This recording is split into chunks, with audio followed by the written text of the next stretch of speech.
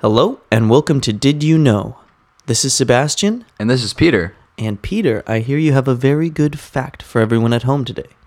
The world's largest film studio is located in Morocco, consisting mostly of deserts and mountains. It was used for some Game of Thrones episodes, The Mummy and Gladiator. It has also become a popular tourist destination due to the remaining from the old movie productions. Wow. So one place is the home of like a lot of great productions. Mm-hmm. A lot of the old sets and stuff like that. That's awesome. Name Very those cool. movies again, dude. They said Game of Thrones, The Mummy, and Gladiator. The first Mummy? I guess so. That's a great set of films, man. Yeah.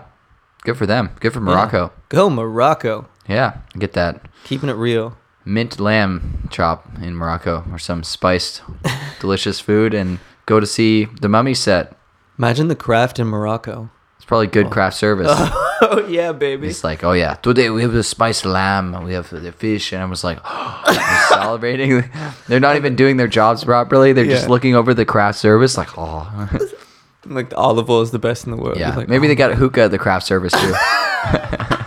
People just. Oh yeah, I love that, Habibi. That's good. This lamb. You like this lamb? Okay. Soon, like all the crew have just like hookahs. Right, and everyone's on stands. set with a hookah instead of the jewel, right? They're just vaping smoking the hookah, and they're blowing smoke rings. Guys, like, can you stop that? It's hard for me to do the scene with all these smoke get some rings. atmosphere on camera, and everyone just blows out hookah. Yeah. Nice haze. Yeah, quiet on set. Just giant smoke cloud. Looks amazing.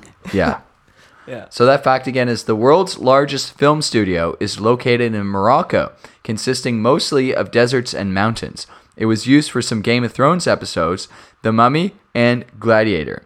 It has also become a popular tourist resort due to the remaining sets from old movie productions. That's it for today's episode of Did You Know? We'll see you again tomorrow.